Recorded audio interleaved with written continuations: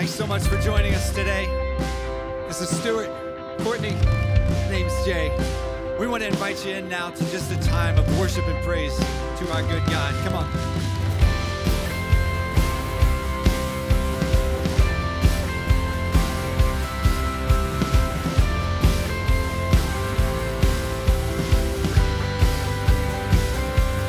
Giver of every breath I breathe, author of all eternity, giver of every perfect thing, to you be the glory. Maker of heaven and of earth, no one can comprehend your love. King over all the universe, to you be the glory.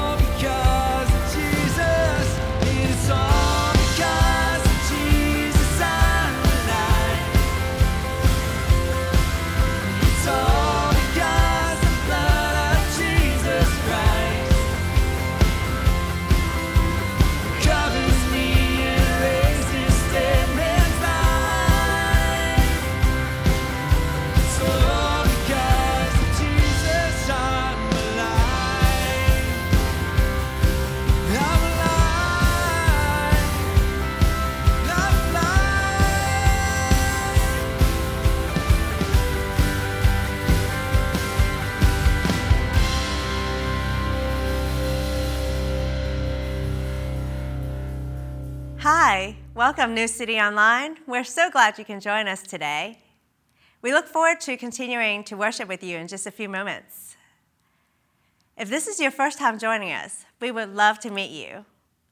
We want to invite you to join us with our online lobby immediately following the service, where you can speak to our pastor or a staff member. Just text LOBBY to 704-228-4489 to get the Zoom link. Thanks, Angel. And from me to you, New City, welcome and hi. Thank you so much for being here. You know, we at New City, we talk a lot about the power of stories. because stories inspire us, they're relatable, and thank you for continuing to send in stories of ways that God's teaching you, things you're seeing in the city. Even middle school students and high school students have sent in some stories for us over the last month, and it's been so fun to read how God's teaching them. And one of the stories I wanted to highlight for us today is the story that was sent in by a high school senior. His name is Fulton Schober, a student at our South Park campus. He's about to graduate from East Mech. And he just shared about how in the midst of this season, how he's made the most of it, even when this year has not looked at all the way he had expected. And he writes this. Let me read you one paragraph. He says, "While it's easy to look at all we have cherished as something we will never have back due to these weird times, we have to understand where we are and know that we will come back stronger and see the good coming out of this. While these times are trying, I'm optimistic for what is to come and what that entails." And Fulton even references a couple verses that he's found really helpful in the last month or so. And he references Isaiah 43, verses 18 and 19, which reads this. It says, "Forget the former things. Do not dwell on the past. See, I am doing a new thing. Now it springs up. Do you not perceive it? I am making a way in the wilderness and streams in the wasteland." It's so inspiring and amazing to hear these stories from students of how when in the midst of the season they're in, that they can find their hope in God and they can continue to make the most of the right now. And I just want to say this, that we are so proud of our next-gen kids and students for their resilience, for their ability to adapt and learn new rhythms at home, and their ability to keep persevering.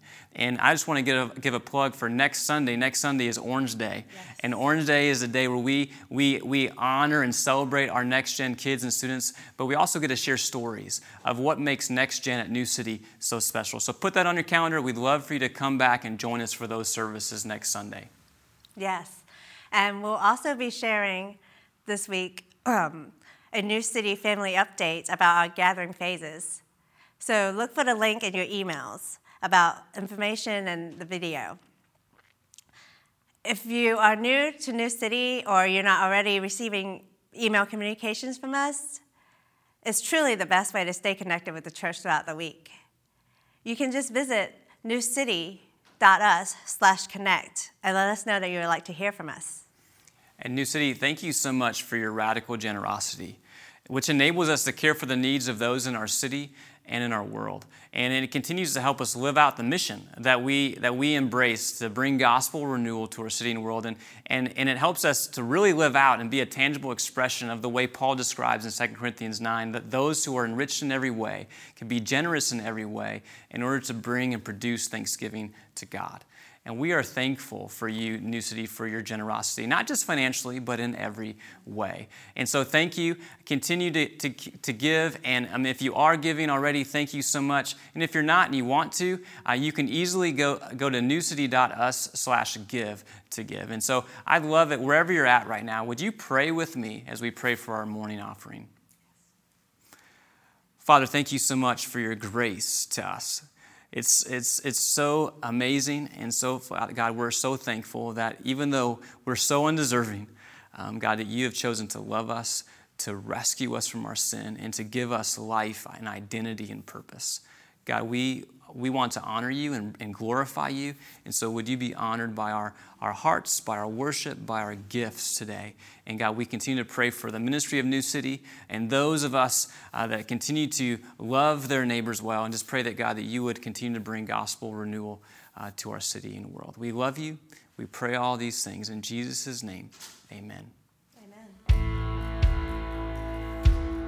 2 Corinthians 4:18 says that we as followers of Christ look on things that are unseen, not those things that are seen, things that are eternal.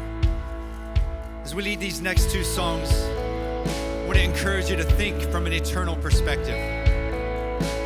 Be encouraged by the words.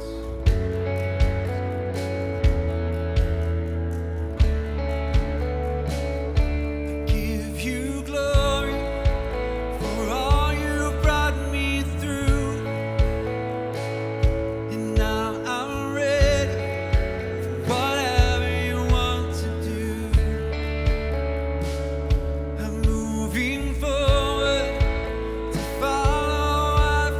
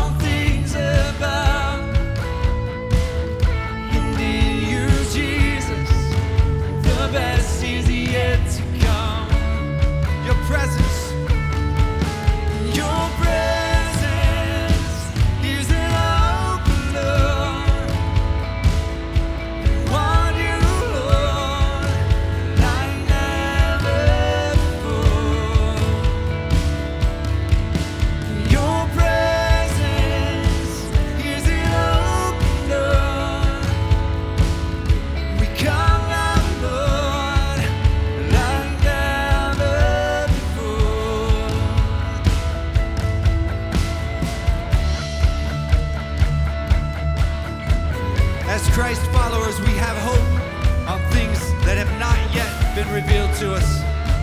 Our prayer is that our eyes are continuously open to see the breakthrough coming ahead. And I know the breakthrough is coming. By faith, I see a miracle.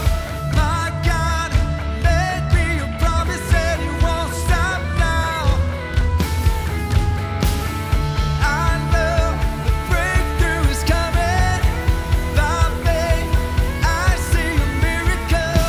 My God made me a promise and He won't stop now. And I know breakthrough is coming. By faith, I see a miracle. My God made me a promise and He won't stop now. Your presence is an open door. We want You, Lord, like never before. And Your presence is an open door. We come now, Lord, like never before.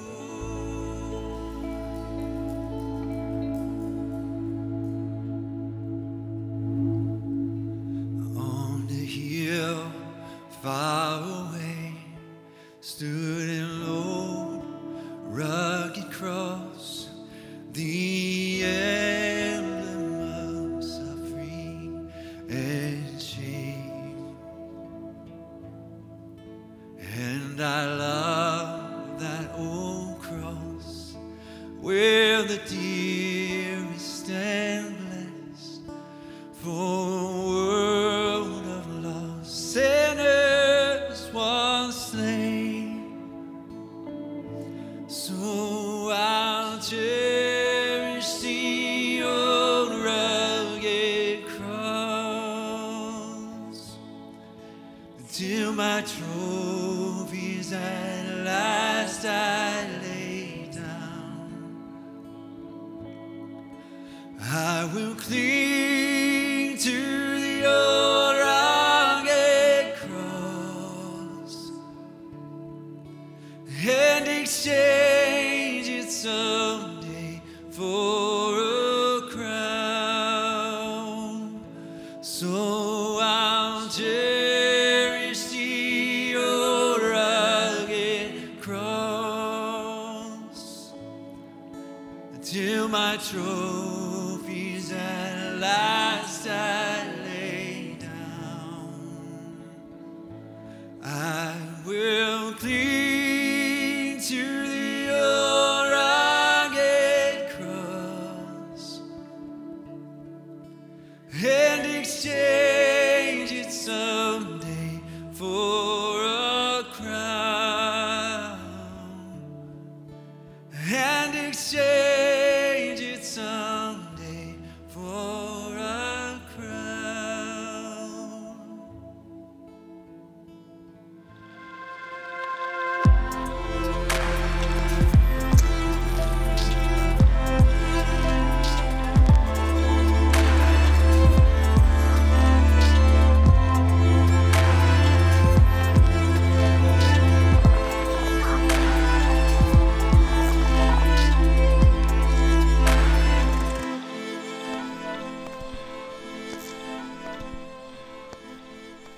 Well, hello, New City family and friends. So good to be with you all today. Before I get into the message for today, I want to take a moment to acknowledge the bravery and sacrifice of the men and women who lost their lives while serving in our U.S. military.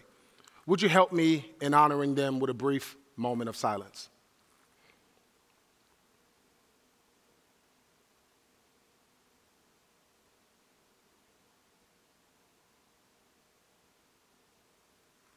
Thank you.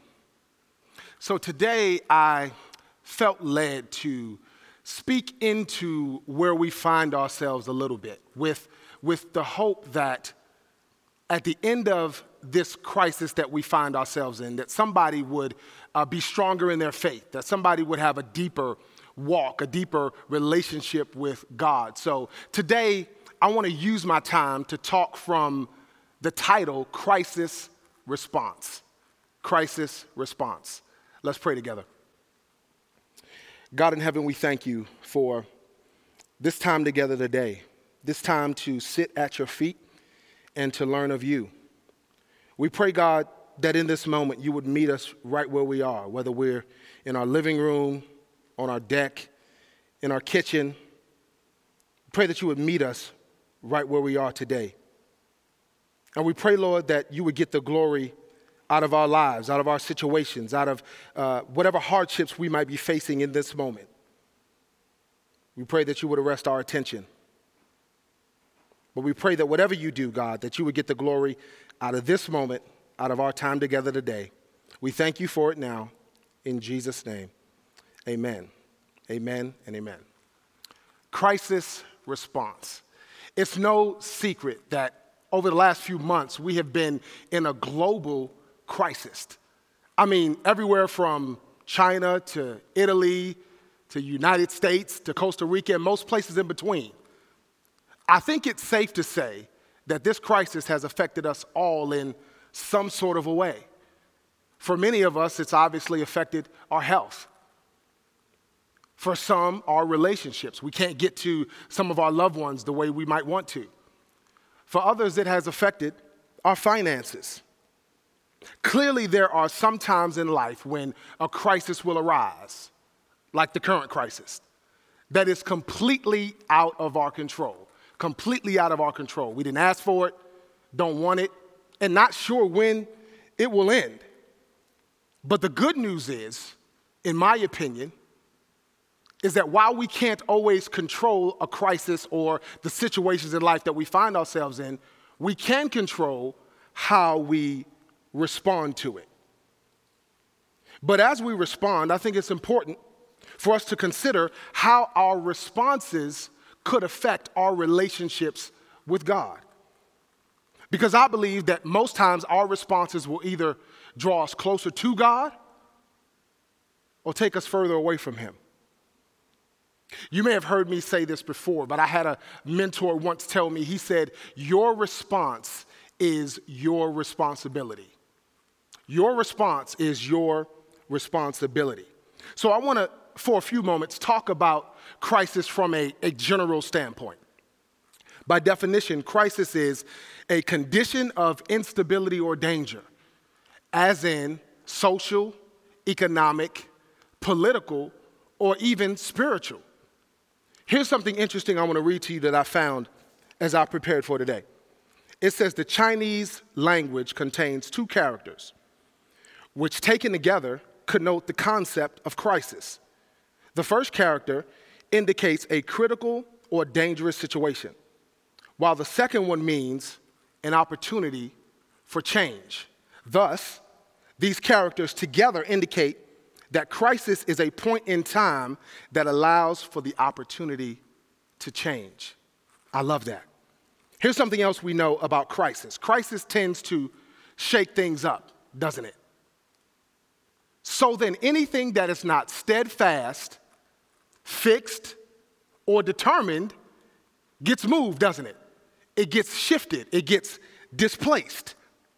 Crisis can also disorient us at times, distract us. Many times it's in crisis that we tend to lose our sense of priority, our sense of purpose, because now it's the crisis that takes center stage in our lives and not Christ. Crisis love to feast on our attention, our energy, and our resources. Pastor Craig Groeschel said this. He said, what consumes your thoughts controls your life. What consumes your thoughts controls your life. We also know that crisis is an inevitable reality of the human experience, isn't it? But maybe crisis is more than that. I'd like to suggest today that crisis creates an opportunity to rely on Christ. Crisis creates an opportunity to rely on Christ. Now, I want to use as a text today 2 Chronicles chapter 20. So I invite you to turn there with me if you have a copy of the scriptures near you. 2 Chronicles chapter 20. As you find your way there, let me give you some background context so we know what's going on here. In 2 Chronicles chapter 20, the armies of Moab, Ammon, and Edom were on the move, and they were coming for King Jehoshaphat. They were coming for him, but listen, they weren't coming to bring him gifts. They weren't coming to bring him gifts. They were coming for war. They were coming for war. Now, these three nations bordered Israel and Judah on the east and on the south. And since the reigns of David and Solomon, they had been on and off subject to the kings of Israel, paying tribute tax and providing forced labor. But it had been over 60 years since Solomon's death, and Israel had split into two kingdoms. So her strength was divided, and the northern kingdom was weakened from its battles with Syria. In other words, the time was ripe for these armies to come against Judah, because by coming together now, they could crush Judah and plunder King Jehoshaphat's wealth. So now, who was King Jehoshaphat? King Jehoshaphat was the fourth king of Judah. Scripture tells us that he was 35 years old when he began to reign, and he reigned for 25 years. Now, spiritually, though Jehoshaphat wasn't perfect, he was considered a good and a godly king. 2 Chronicles 17, verses 3 through 6 give this commendation about him. It says, "The Lord was with Jehoshaphat because he walked in the ways of his father David. He sought the God of his father and followed his commands. The Lord established the kingdom under his control, and all Judah brought gifts to Jehoshaphat, so that he had great wealth and honor. His heart was devoted to the ways of the Lord." It goes on to say in verses 7 through 9 that Jehoshaphat sent men throughout the kingdom to teach people the law of God. So he was a godly man. But from a military standpoint, Jehoshaphat had fortified his defenses, and many of the surrounding nations feared Judah and brought presents and silver for tribute to him. In other words, King Jehoshaphat had it going on. He had it going on. Nonetheless, he was in a bona fide crisis. He was in a bona fide crisis. But now let's take a look at 2 Chronicles chapter 20 and look at how King Jehoshaphat and the nation of Judah responded to this crisis that they found themselves in. I want to read a couple of verses here for you, beginning at verse number 3. Beginning at verse number 3. 2 Chronicles chapter 20, verse number 3. And the word reads, "Then Jehoshaphat was afraid after having word that these armies were coming against him. Then Jehoshaphat was afraid and set his face to seek the Lord, and proclaimed a fast throughout all Judah. And Judah assembled to seek help from the Lord. From all the cities of Judah they came to seek the Lord. And Jehoshaphat stood in the assembly of Judah and Jerusalem in the house of the Lord before the new court, and said, O Lord, God of our fathers, are you not God in heaven? You rule over all the kingdoms of the nations. In your hand are power and might, so that none is able to withstand you. Did you not, our God, drive out the inhabitants of this land before your people Israel, and give it forever to the descendants of Abraham, your friend? And they have lived in it and have built for you in it a sanctuary for your name, saying, if disaster comes upon us, the sword, judgment, or pestilence, or famine, will we stand before this house and before you? For your name is in this house, and cry out to you in our affliction, and you will hear and save. In verse 10, and now behold, the men of Ammon and Moab and Mount Seir, whom you would not let Israel invade when they came from the land of Egypt, and whom they avoided and did not destroy, behold, they reward us by coming to drive us out of your possession, which you have given us to inherit. O God, O our God, will you not execute judgment on them? For we are powerless against this great horde that is coming against us. And verse 12 reads, we do not know what to do, but our eyes are on you. I love that. We do not know what to do, but our eyes are on you. So we see here that the first thing they did in response to this crisis was they turned to God. They turned to God. In other words, they invited God into the crisis.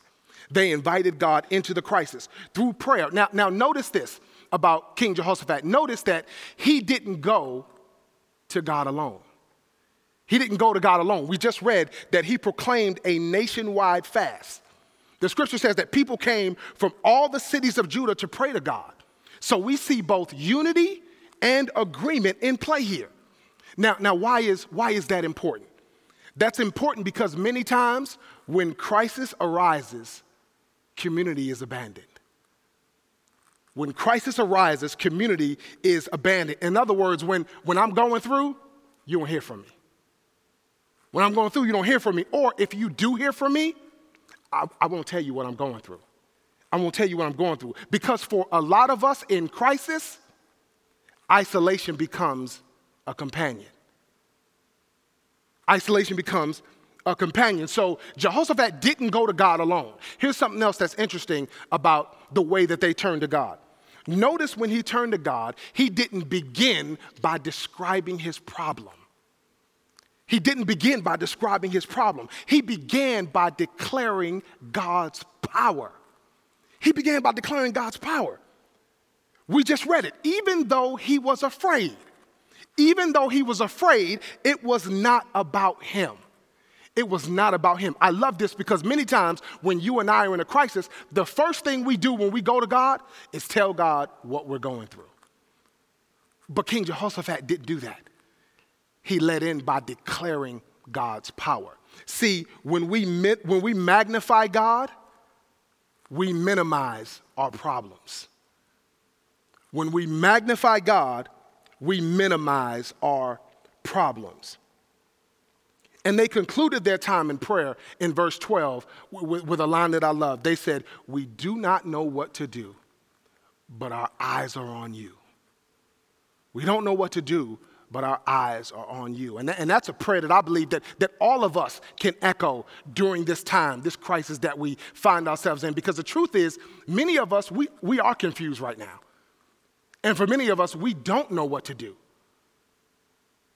But we need to acknowledge and declare that though we don't know what to do, God, our eyes are on you. So the first thing we see here is that they turned to God in crisis. That was the first thing they did as a response. Now let's keep reading to see the second thing that they did. I want to start at verse number 14. Second Chronicles 20, verse 14. And the Spirit of the Lord came upon Jahaziel, the son of Zechariah, the son of Benaiah, the son of Jael, the son of Mattaniah, a Levite of the sons of Asaph, in the midst of the assembly. And he said, listen, all Judah and inhabitants of Jerusalem, and King Jehoshaphat, thus says the Lord to you, do not be afraid and do not be dismayed at this great horde, for the battle is not yours, but God's. Tomorrow, go down against them. Behold, they will come up by the ascent of Ziz. You will find them at the end of the valley, east of the wilderness of Jeruel. You will not need to fight in this battle. Stand firm, hold your position, and see the salvation of the Lord on your behalf. O Judah and Jerusalem, do not be afraid and do not be dismayed. Tomorrow, go out against them, and the Lord will be with you. The Lord will be with you. So the first thing they did was they turned to God. Now at this point, since they have the word from God, now they have to trust in God. Now they have to trust in God. In other words, they have to choose to engage in his plan. They have to choose to engage in his plan because the word comes to them through Jahaziel, and he says, don't be afraid, the battle is God's. Then he says, go down there, but don't fight. Rather hold your position and see the salvation of the Lord. Now remember, I said a second ago that they had to engage in his plan. His plan right now, because I don't know about you. I don't know about you, but my plan would have probably been different. My plan would have probably been different. In other words, for me, it would have been, God, can you take care of this and I stay home at the crib? Can you do that? Can you take care of this and I just stay home? Can you imagine the level of trust that it took for them to go down there and not fight? Remember, there were 3 armies coming against them. There were 3 armies coming against them. Now, in my imagination, I can also imagine the swag and the confidence that these armies had as they were coming against Judah. Because I'm sure in their minds, they knew that this was a battle that they had already won. I can imagine them being confident and cocky. Now remember, God never told King Jehoshaphat and the army of Judah how he was going to defeat them. He never told them that. He never told them how he was going to do it. All he said was the battle was his, but they needed to show up. Now, again, maybe this is just me, but sometimes it's easier to trust God when God gives us all the details, right? It's easier to trust God when we have all of the details. Because sometimes, in my mind, if I'm honest, when God tells me to do something, in my mind, I say, God, if you explain to me all of the details, then I can put my full trust. Then I can put my full trust in you. But that's not what King Jehoshaphat of the army of Judah did, was it? They showed up to the battle not even knowing how God was going to come through. They showed up not even knowing how God was going to come through. This is not just trusting God for the outcome. This is trusting God through the process. That's a word for somebody. Not just for the outcome, but they trusted God through the process. But here's what often gets in the way of you and I trusting God. Control. Control. Now, let's be honest. Some of us are some serious control freaks, right? Serious control. Maybe not you, maybe the person sitting next to you, right? But some of us are some serious control freaks. And I can't think of many things that activate our desire to take control quite like a crisis, right? Because that's honestly what makes it a crisis, right? Because we can't control it. But here's what I've discovered. I've discovered that genuine trust is more than just relinquishing control. It's releasing all resistance to the one in control. Genuine trust is more than just relinquishing control. It's more than just letting someone else handle it. It's releasing all resistance to the one in control. In other words, I don't just trust God so I walk away, but I have peace when I walk away, because I now have no resistance. But note this also. In verses 20 through 22, it says, and they rose early in the morning and went out to the wilderness. And when they went out, Jehoshaphat stood and said, hear me, Judah and inhabitants of Jerusalem. Believe in the Lord your God, and you will be established. The scripture goes on to say that they praised God. They praised him. So they didn't just trust God in the crisis, they also chose to praise God through the process. Because the fruit of trust is often evident in both the natural and the spiritual.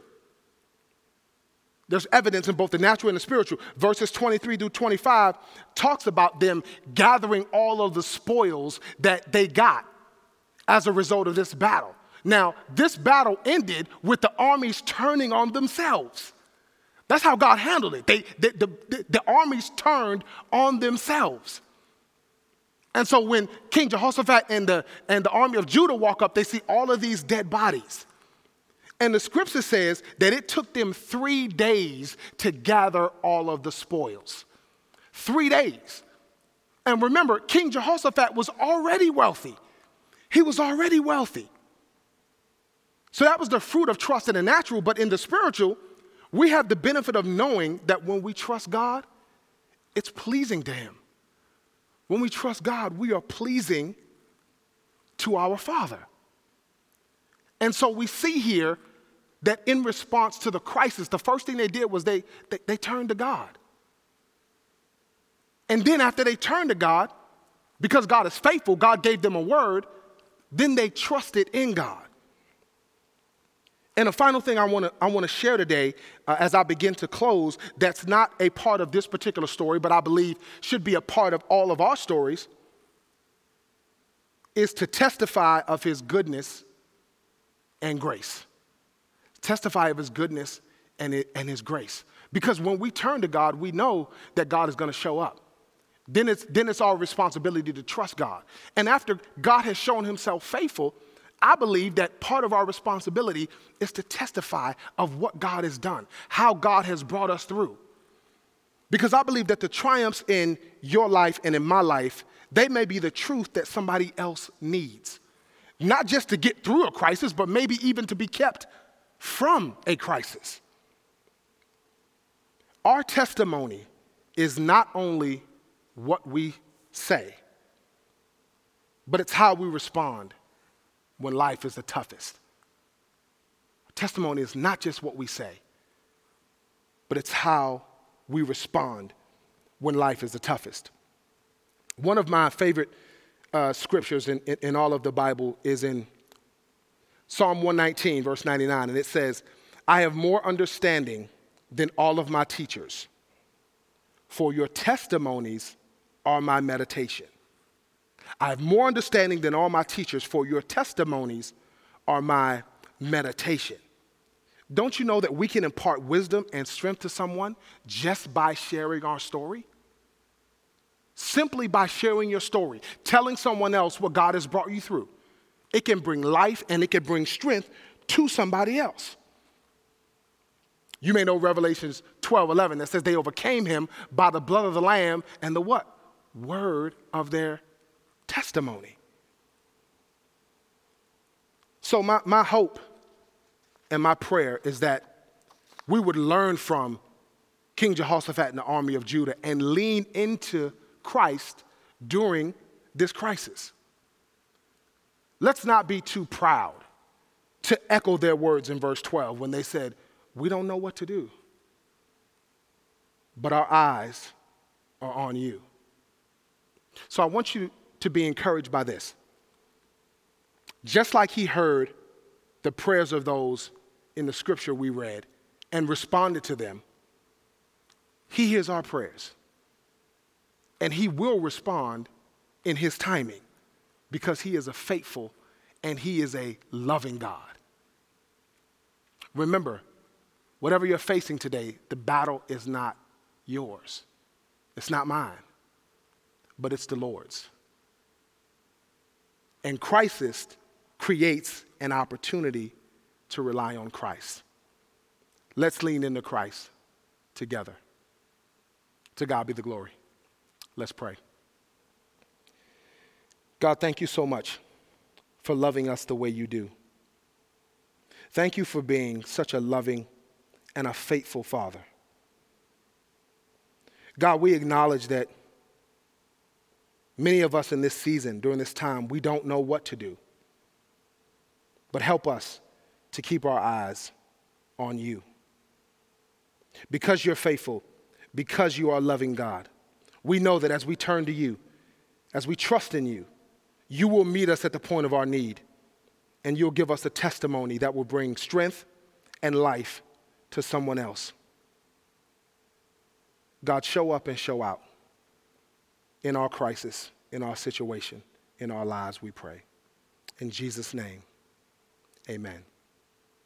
Well, thank you so much, Pastor Rodney, for a great message and a great reminder that crisis creates an opportunity for us to look to Christ. May we each do that this week. And we'll look forward to you joining us next week as we celebrate Orange Day, recognizing our Next Gen ministries, kids and student ministries here at New City, and all the wonderful things that God is doing there. If you're able, would you extend your hands as we close today's worship service with a benediction? Now may the Lord bless you and keep you. May the Lord make his face to shine upon you. May the Lord be gracious unto you and turn his face towards you. And may the Lord today and always fill you with his peace and his mercy and his love. In the mighty name of Jesus, amen. We love you, New City. Thanks for joining us.